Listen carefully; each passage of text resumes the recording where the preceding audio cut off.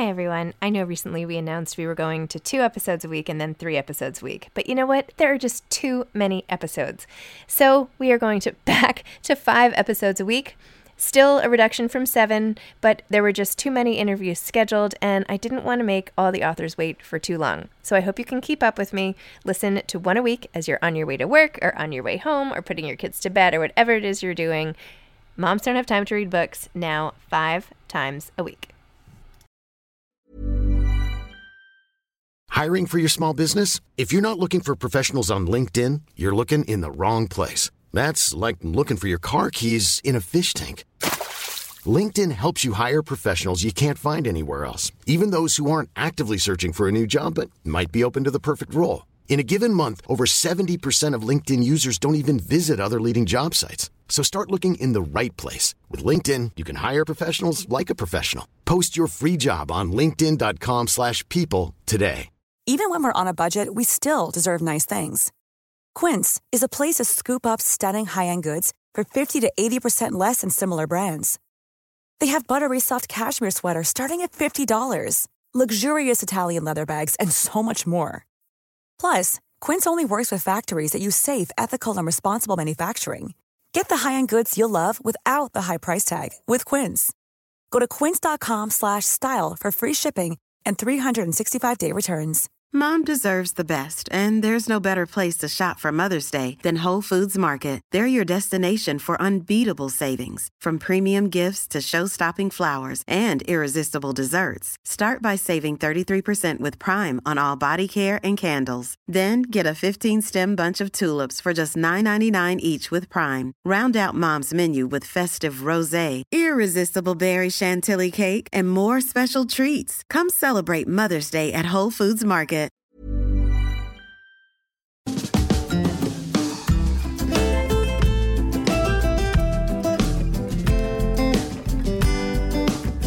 Hi, I'm Zibby Owens, and you're listening to the award-winning podcast, Moms Don't Have Time to Read Books. Please sign up for my newsletter at zibbyowens.com for weekly updates about my podcasts, events, and more. Also, follow me on Instagram at zibbyowens and also at Moms Don't Have Time to Read Books. And finally, join my virtual book club called Zibby's Virtual Book Club, which meets every other Tuesday at 2 p.m. Eastern Time until 3 p.m. and features half an hour of book club discussion followed by 30 minutes of Q&A with the author whose book we've just discussed.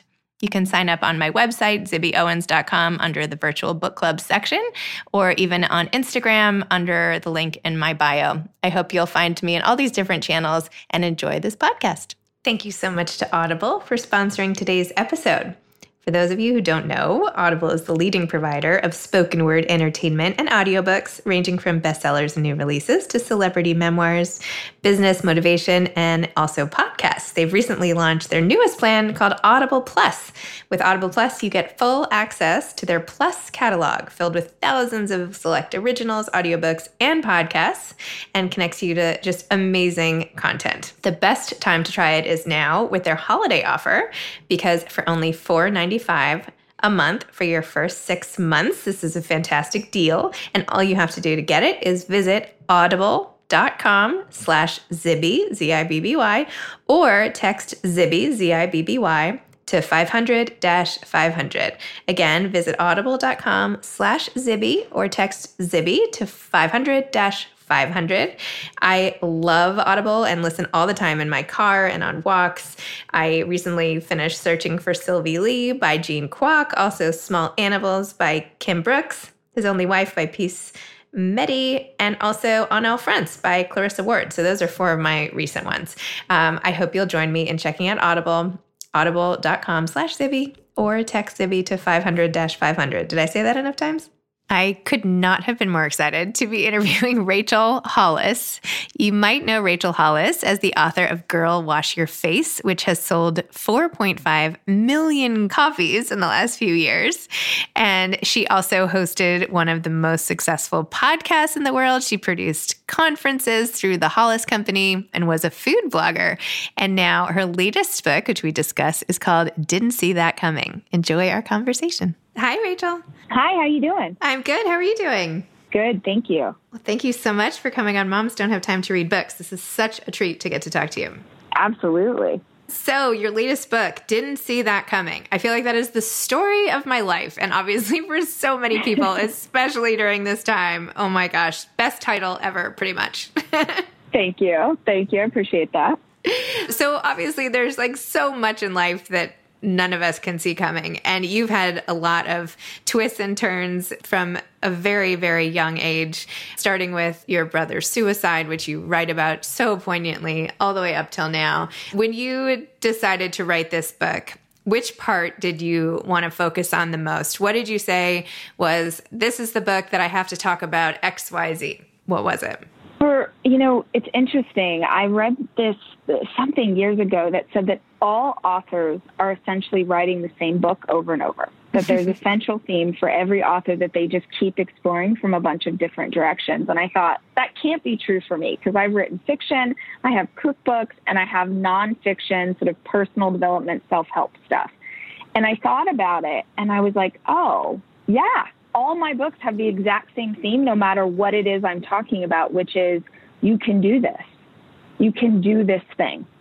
And so in this book, what I wanted to explore most was encouraging people who are going through a hard season or who are in the midst of something difficult, that you can get through this. And not only can you get through this, but you can come out the other side of it as a better person than you went into it.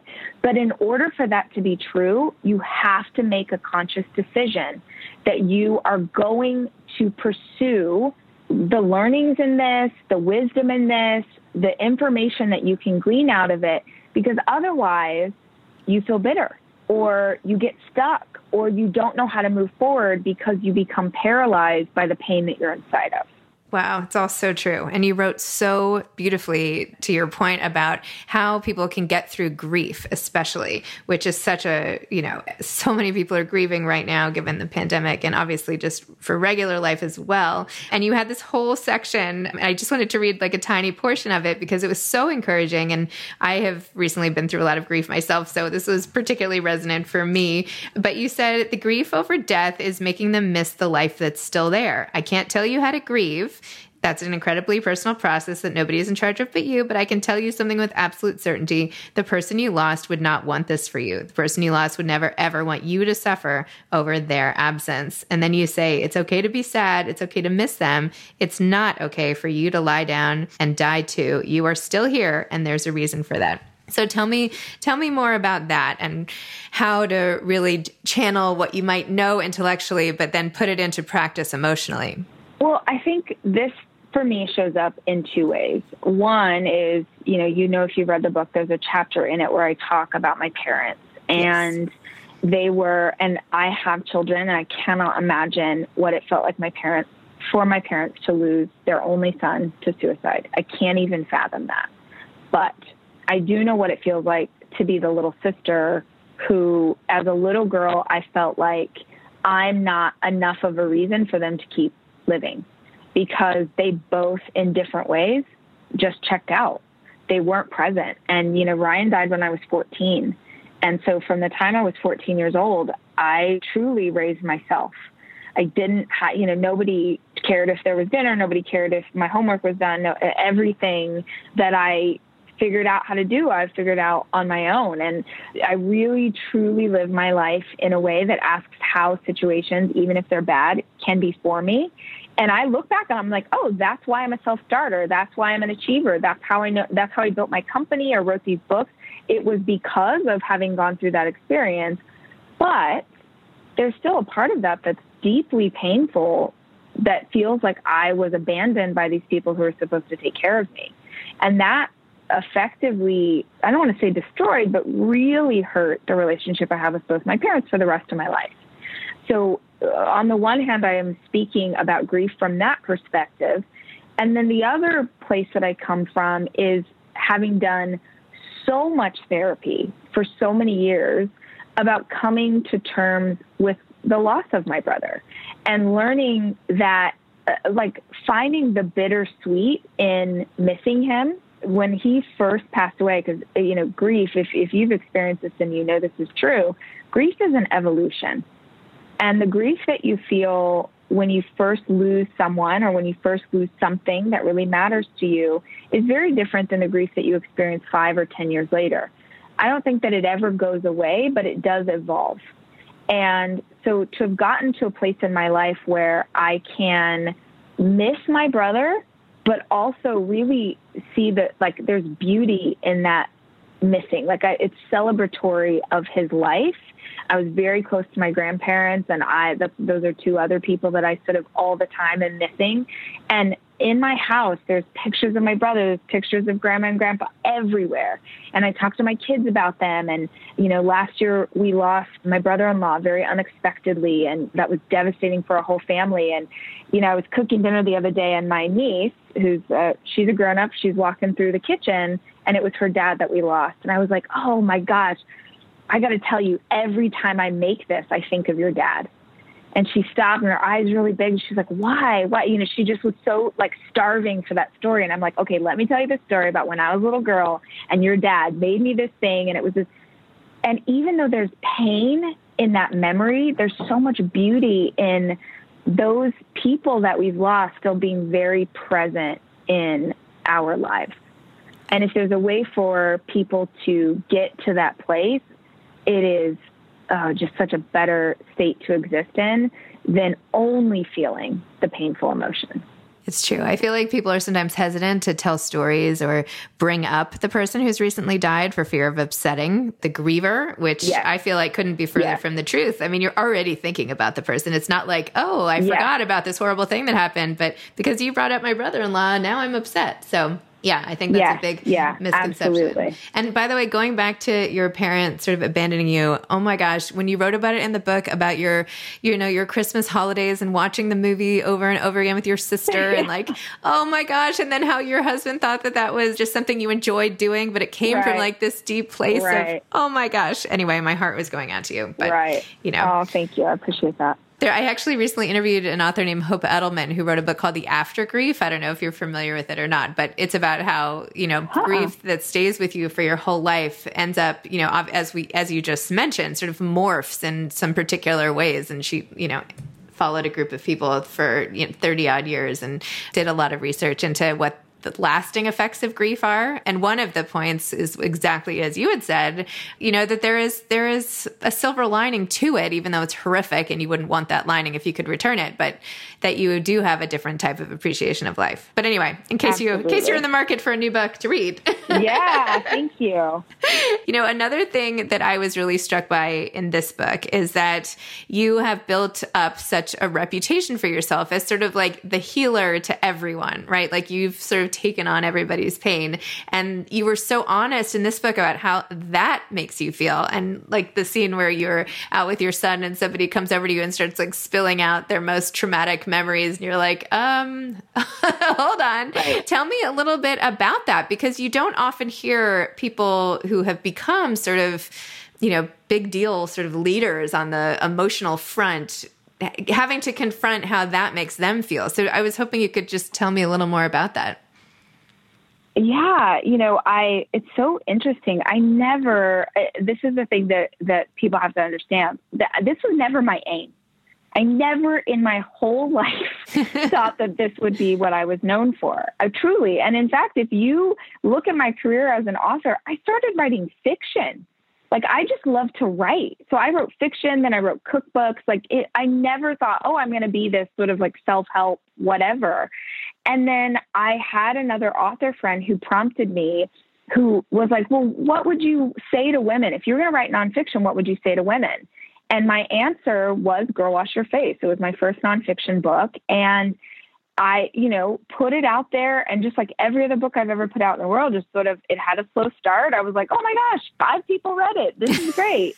And then it exploded, like millions. I want to say it sold 5 million copies. I mean, it's insane what happened. And then it was like, I was describing it to someone the other day. I said, the past 3 years have felt like I'm riding a runaway horse.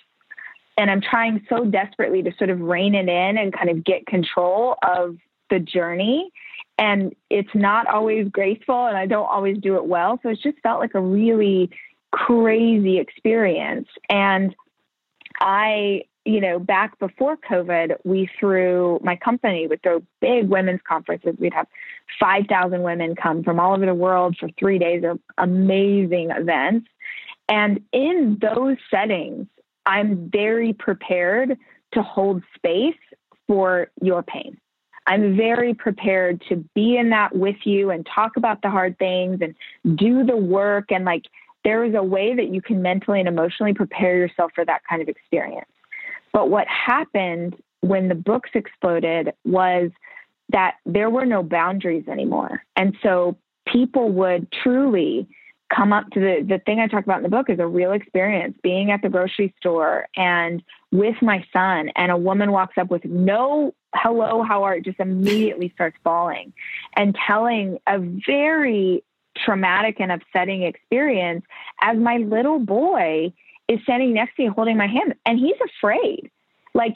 It's funny, but it's also there. It's one thing when it's me and I'm walking through an airport or whatever, let's go. I'm here for you. I'll do all the things. I will be present with you in that space. But the times that it has felt out of control, and it's happened many times, is when I'm with my kids. And that feels to me so inappropriate, especially because women are often telling stories that little kids shouldn't hear. So I didn't know how to handle that. Just truthfully, I had no idea how to process that. And so what I did was I just didn't want to leave my house. So I traveled quite a bit at that time, and I would travel and be on the road, and people would stop me all the time. And then I would go home, and I wouldn't leave home because I was afraid that I wouldn't know how to handle it. And it just felt so overwhelming. And it took a lot of time to come to terms with that and to accept the responsibility of that. And I do think it's a responsibility. And so I handle it now by believing if I am in public, that I am prepared to hold space for people, because I think that, I've worked really hard to get here, but I also believe that God and the universe gave me this opportunity, and I want to take that responsibility with the measure of how big it is. I want to take that and do it well. So if I'm in public, I'm all right, I'm here for you. But when I'm with my kids now, I have learned to steer the conversation, and I've learned to hold boundaries up and make it really clear that it's not an appropriate time to sort of talk to me about that thing right now. Wow. That's a lot to have to, put on your shoulders just to walk out the door. I mean, if you want to go, run to the store, or pick up some milk, you know what I mean? That's just a lot that you have to be. It's almost like some sort of an ambassador, like a ruler, almost like you're the president, right? It's being a public figure, I guess is what I'm trying to say. Because maybe you're not in the mood that day. What if you're having a terrible day yourself? Yep. And it really is. There's an interesting thing, because I have some friends who are high profile figures, and the unique situation that I'm in is that I think because I talk about so many personal things in my life, that my readers feel like they're my friends. And so they don't think that there's anything weird about walking up and be like, oh my gosh, Rach, and then they'll tell me some story, because it's almost like they feel like they're in the middle of a conversation with me already. And there are definitely other, friends I have who they don't experience that. So I try and look at that as a gift. I mean, this is the biggest, lamest name drop that I could possibly do, but it's my best example of this. The experience is I had the opportunity at the beginning of this year to speak for Oprah on her tour. And it was a lifelong dream, and she's my hero. And it was just such a huge moment. And it just, I love this story because I've met so many people that I admired and have been really disappointed. And I can tell you that Oprah exceeds every expectation you could possibly hope for.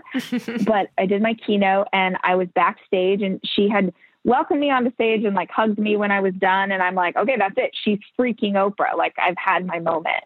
And I went back to my dressing room, and I was there with my best friends, and we're just oh my gosh, this is amazing. And someone knocks on the door and says, Miss Winfrey would like to come see you. Would that be okay? And all of us in the room pee our pants. We're like, what? What?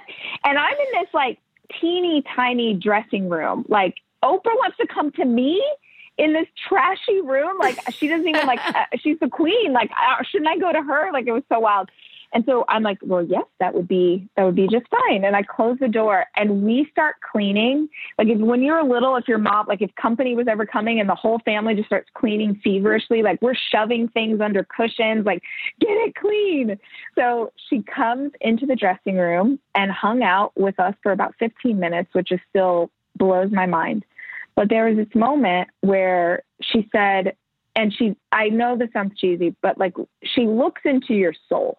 She's not human, first of all. She's a goddess. It's something so much bigger than a regular human being. But she looks into my soul through my eyes and she's like, how has this felt for you? And I said, it's been really hard. And I have had to ask myself a lot in the last year if this is something I really want. And she touched my hand. And I know, I wish you could see me right now because I'm acting out this entire thing. But she truly, I cannot explain. And my best friends were all there. It was a divine moment in my life. There was no other way to put it. She touched my hand and she looked me in the eye and she said, do you want this?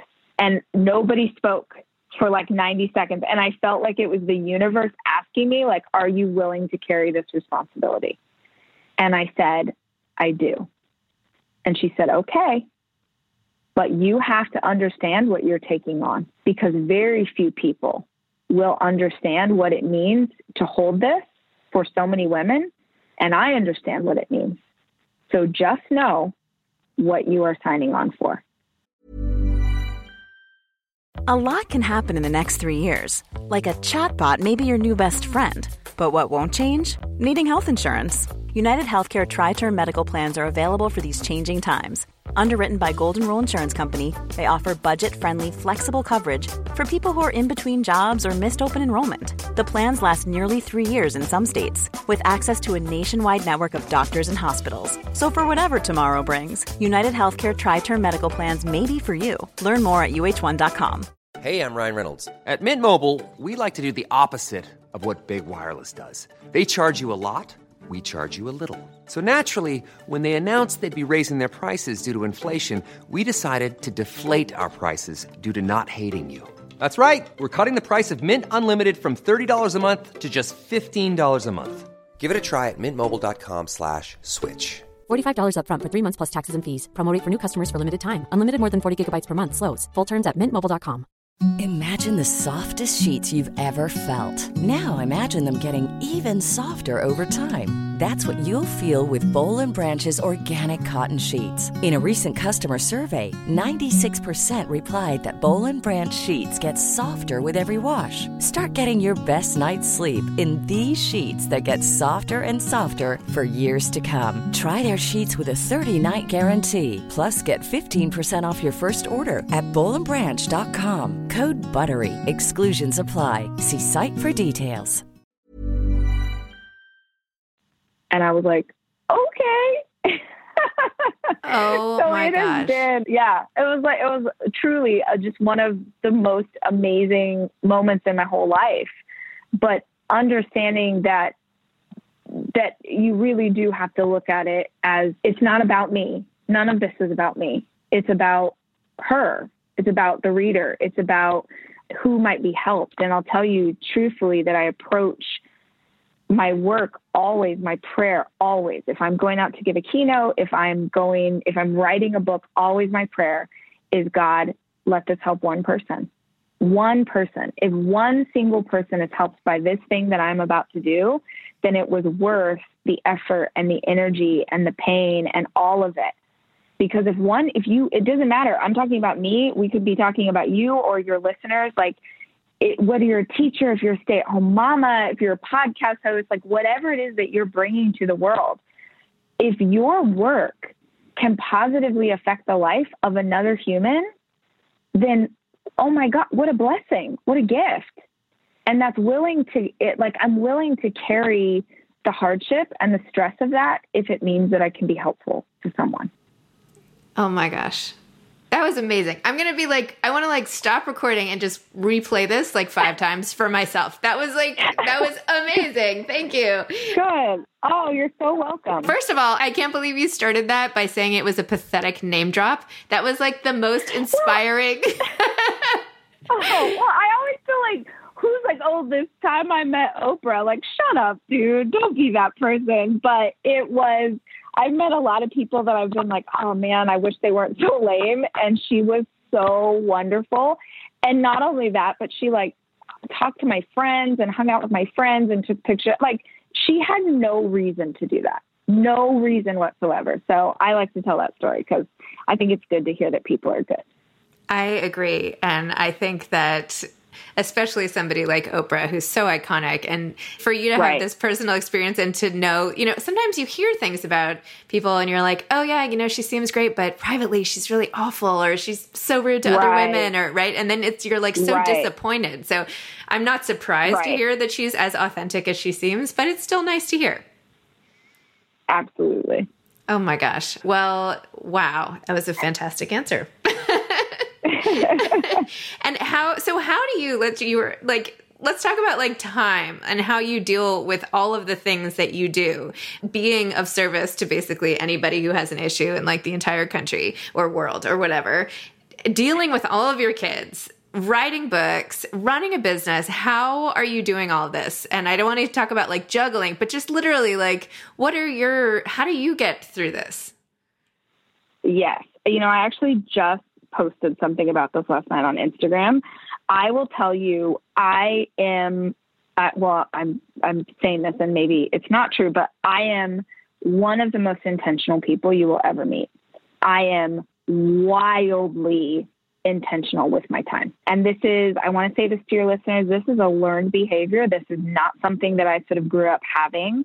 But I would say about 10 years ago, when I really started to grow my business and I really started to focus on pursuing the goals that were in my heart, I started to understand that I needed to be so effective with the hours that I had inside of every single day. And you do that by, number one, knowing what your personal values are. So especially for women and especially for moms, we are often told by the world, by our family, by society, what we are meant to value. And I absolutely fell into that trap when I was a new mom and was first trying to figure it all out. And I was trying to be sort of this picture perfect Pinterest mom and like throw these elaborate birthday parties and volunteers room mom and like do all this stuff. And I felt so frustrated. I felt so bitter. I did not feel closer to my kids. I felt like I was sort of making other moms think that I was doing a good job, but that I wasn't really doing what I wanted to do with my own family. So the first piece is knowing what your personal values are. And I tend to think that we should choose like 4 to 5 things that we're really going to focus on. And the key, once you know what your values are, is to say anything that is not these values does not have a place in my day. So, for instance, one of my biggest personal values is growth. I want to learn. I want to grow. I am a voracious reader. I am constantly challenging myself, trying to learn Spanish and taking horseback riding lessons. Like, I want knowledge. It lights my heart on fire. I don't even care what the knowledge is about. I just love to learn. And so that is really important to me, where someone else might say, okay, my greatest personal value is showing up in my community and volunteering. And so they might then spend their time doing that. If you know what it is that you care about, then you can lay out your day to make sure that you have time to do the things you say you care about. So know what your personal values are, be willing to say no to anything that doesn't fall into that list. And then if you saw my schedule right now, it might stress you out. It might stress lots of people out. Yes, I am very busy, but beyond the stuff that's inside of my work schedule is just like, I'm looking at my calendar right now as I'm talking to you. My calendar starts at 5 a.m.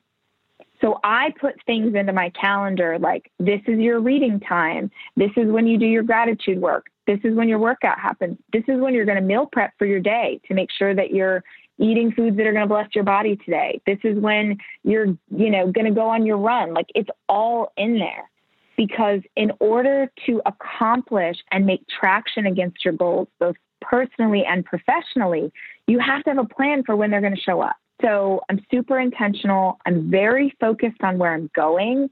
And I guess the other piece of this is that if you're going to take the time to figure all of this out, and you say that you care about something and you say that you're putting it in your calendar, you have to show up for yourself. You know, I have a personal rule that I do not break a promise that I make to myself.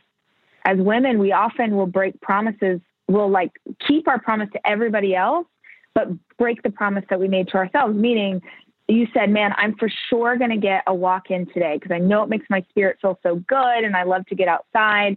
But then someone needs you to do a favor and you're like, okay, yeah, you know what? I'll not do the thing that matters to me so that I can do the thing that you need me to do, which is how we get to the place where we're burnt out and stressed out. And if you say that you are going to do something, you got to do it. You've got to hold yourself accountable to the things that you said you were going to do. So those are some really tactical things that I do to make sure that I can accomplish all the things that I set out to do. This is amazing. You have like bullet points for everything I ask. This is like perfect advice. It's amazing. But okay, well, the thing is, I get a lot of the same questions, I'm sorry. on social or on live or whatever. No, don't hear me like that. What I mean is, I get a lot of the same questions from like people in my community. So not that I get the same 10 questions, but I get the same 100 questions. So I try really hard to come up with answers that are helpful because I think, I mean, even for you, as someone, you're doing this podcast and you're helping people find information in the world, oftentimes someone will ask us how to do something. And we're like, we think that the knowledge that we have, and you're like, oh, that's so simple. Like, well, everything I tell you would be dumb. Like, nobody wants to know how. No, people want to know exactly how. So I try really hard to pay attention to how I get the results so that when somebody prompts me, I'm like, oh, okay, great. I've got 3 things you can do right now. Wow. Well, I'm going to put that on my list of things to do. Having a million answers ready for when anyone asks me anything. Not that anyone cares, but anyway. My one follow-up. Girl, don't say that. If you have listeners, they care. No, I'm joking. My one question about your really effective intentional time management system is that you have lots of kids, and so do I. And so they don't really care what's on my schedule sometimes. And, you know, when they fall and need a Band-Aid, or when they want to show me their art project, I stop everything, right? So how do you then, how do you interweave the complete unpredictability of having children with the need to be totally like self-directed? Great question. So I'll tell you that as I look at my schedule right now, I've got this chunk of time that starts at 5 a.m. and ends at 6:30, which is when the kids get up for school. And then there's a chunk of time that's just get the kid breakfast, lunches, like get everything prepped, get everything ready, get the day going. And once they're settled, then I'm going to start my work day. And I will tell you, because I'm like the queen of ask for help, I have a nanny. I'm really blessed in that I have a nanny of 4 kids. I could not do the work that I'm doing if I didn't have her help. The kids' dad is as present as a father as I am as a mother. So I'm definitely co-parenting inside of this family. And then the other thing I would say is the schedule ends every day at 5 p.m. So 5 p.m., past 5 p.m. is clear. Now I know the things that I want to do because I'm really big on routine and ritual. So each one of my kids, there's a different bedtime routine that I go through with them. And that's really important to me. And that's, you know, I talked about how do I want to show up as a mom. I freaking love teachers and I'm so grateful for teachers. And if someone wants me to donate money or get cupcakes for the class bake sale, I am there. But if you want me to volunteer my time, that is not a value. That's not a personal value that I have as a mom. My value with my kids is intentional time with them at home. So what happens in the morning, what happens at night, what happens on weekends. So so after 5 p.m., it's clear again, because that's just family time. That's kid time. And by compartmentalizing my day like that, I am so much more productive with work. And at 5 o'clock, I do not look at work. I'm not picking up my phone. I'm not checking email. I'm not on Slack, because that time is for me and my kids. Wow. That's impressive and inspiring. Okay. Thank you. I know. But just please know, like, this took me years to get to this place. where I would just make like a little bit of progress over here. And then on that progress, I'd add another great little thing and another great little thing to get to the place that I am today. So I don't think we go from 0 to 60 overnight. I think that you just slowly try and weave in things that will be helpful to you. And then you sort of build the foundation for the life that you want to have. That's great. If I could figure out how to cut out like hours of emails after 5 p.m., that would be very nice. Right. But I'm working on it. I'm going to use the Rachel Hollis tools now, and I feel empowered and all the rest. There you go. Have you read, I mean, I know you're a reader. I just want to ask, have you read The One Thing by Gary Keller? I have not. Okay, please put that on your list, because especially as you're working on the show and you're trying to grow your platform, whatever that looks like, for people who are listening who are business owners. Heck, you could look at it through the lens of, having a better family. The idea in that book, it's Gary Keller, who is Keller Williams Real Estate. And he talks about this idea that we all have this stuff. We have like 50 million things that we want to do in our business, in our life.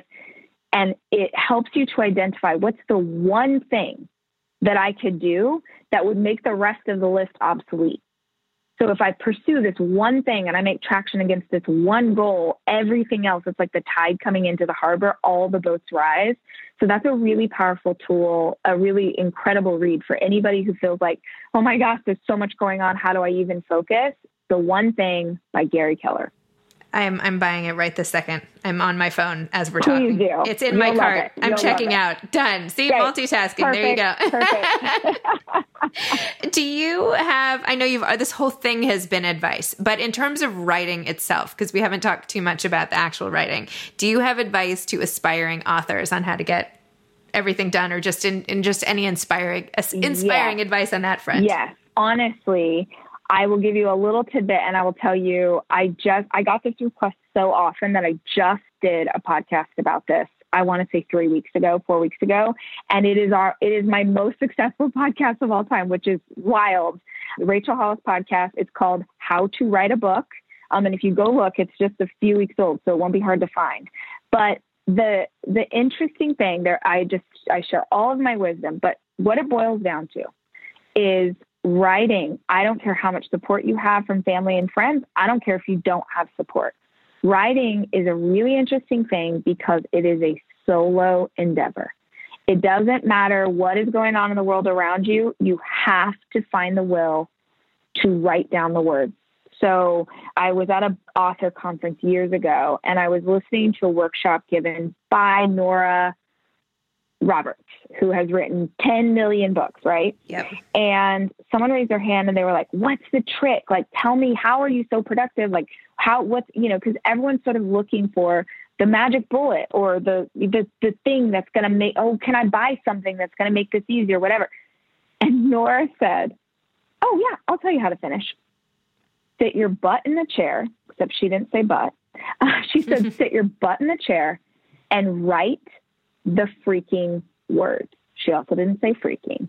This like sweet, petite, like polished older woman, fully dropping F-bombs, was like, write the words. That's the trick. Like if you want this thing, like there's a reason that not everybody does it, because it's hard. And you have to give yourself the permission to get to a first draft that's awful. You have to let yourself create. This is not just for writers. This is anybody who wants to create. You're going to have to let your creation suck, because if you don't let it suck so that you can get to the end of the first draft, you're never going to get to the polished book, which comes in the 8th edit. So just let yourself have that freedom and push yourself to finish. And if you want all the other advice, go listen to the podcast. Wow. This is great. I wish I could interview you like every day. There you go. Thank you. There I am. Wow. Yeah. Well, I hate to even end this, but I don't want to take too much of your time, and I know I'm already over, but thank you so, so much for coming on Moms Don't Have Time to Read Books and sharing all of your tips and tricks. And I know there are a bazillion more in the book. Didn't see that coming. And your story with Oprah is going to stay with me the rest of the day. And it was just awesome. And the work you're doing is amazing. So it was just great to be able to chat with you. Thank you. I appreciate that. No problem. All right. Well, have a great day. You too. Okay. Thanks. Bye-bye. Bye-bye. Thanks for Audible sponsoring this episode. Get your amazing deal, $4.95 for 6 months, for your first 6 months for their holiday Audible Plus offer. Go to audible.com/Zibby or text Zibby to 500-500. Thanks, Audible. Thanks for listening to this episode of Moms Don't Have Time to Read Books. Don't forget to follow me on Instagram at Zibby Owens and at Moms Don't Have Time to Read Books. Also sign up for my newsletter at zibbyowens.com and sign up for my virtual book club and meet lots of authors on Zoom every other week. Thanks so much to Steve and Ryan at Texture Sound for the sound editing. And thank you to Morning Moon Productions for providing this fantastic intro and outro music.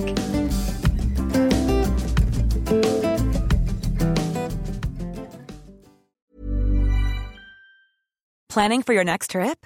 Elevate your travel style with Quince. Quince has all the jet-setting essentials you'll want for your next getaway, like European linen, premium luggage options, buttery soft Italian leather bags, and so much more. And is all priced at 50 to 80% less than similar brands. Plus, Quince only works with factories that use safe and ethical manufacturing practices. Pack your bags with high-quality essentials you'll be wearing for vacations to come with Quince. Go to quince.com/pack for free shipping and 365-day returns. Imagine the softest sheets you've ever felt. Now imagine them getting even softer over time. That's what you'll feel with Boll & Branch's organic cotton sheets. In a recent customer survey, 96% replied that Boll & Branch sheets get softer with every wash. Start getting your best night's sleep in these sheets that get softer and softer for years to come. Try their sheets with a 30-night guarantee. Plus, get 15% off your first order at bollandbranch.com. Code BUTTERY. Exclusions apply. See site for details.